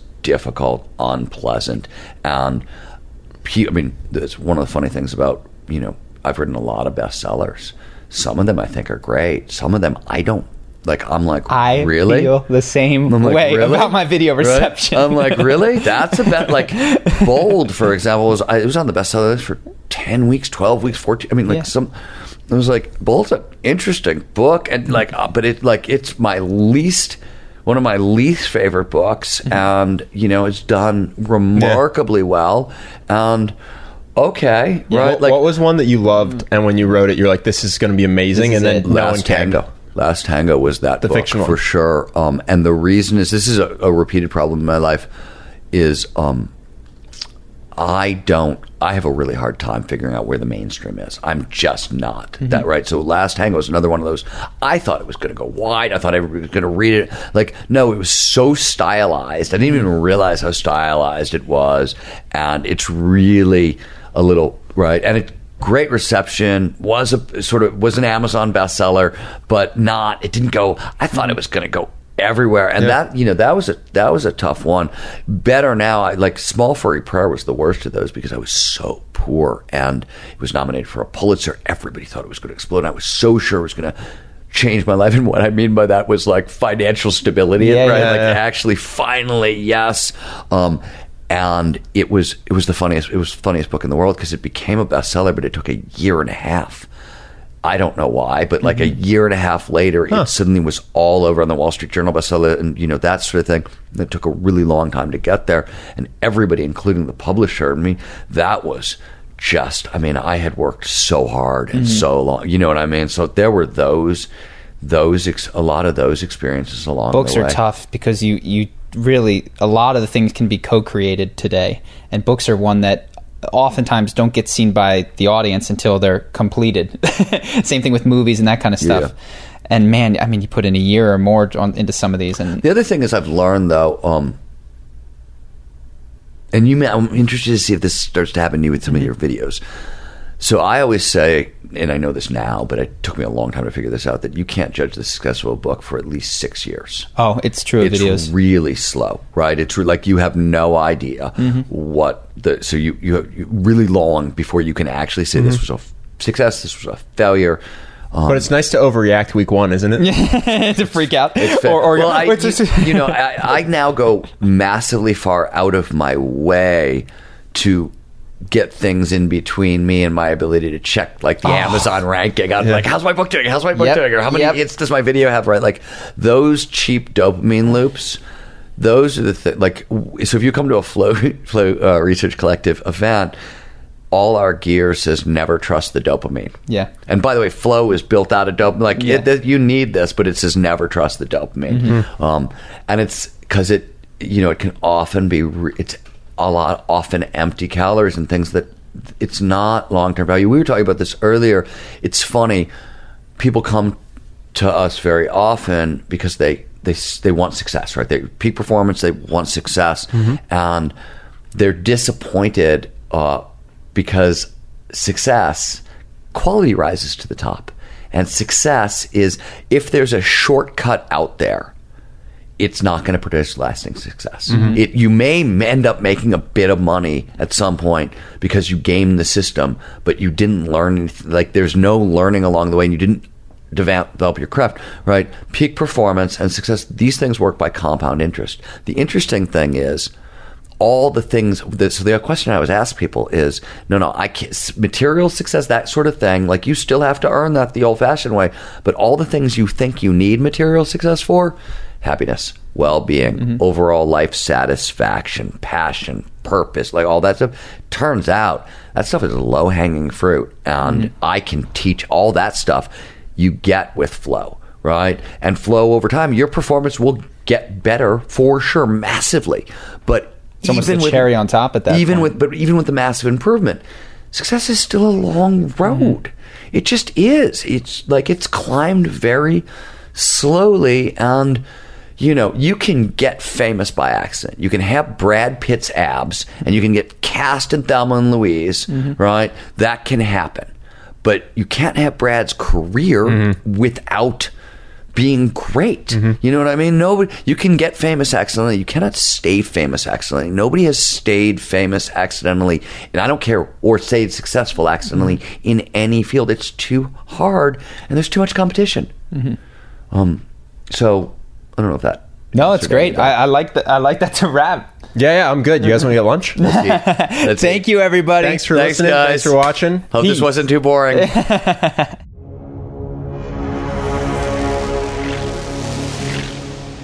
If what you've heard on Flow Research Collective Radio has been helpful, please consider doing us a solid and leaving us a review on Apple Podcasts, Spotify, or wherever you are listening to this. Reviews help us connect to a wider audience so we can get these peak performance principles out to more people.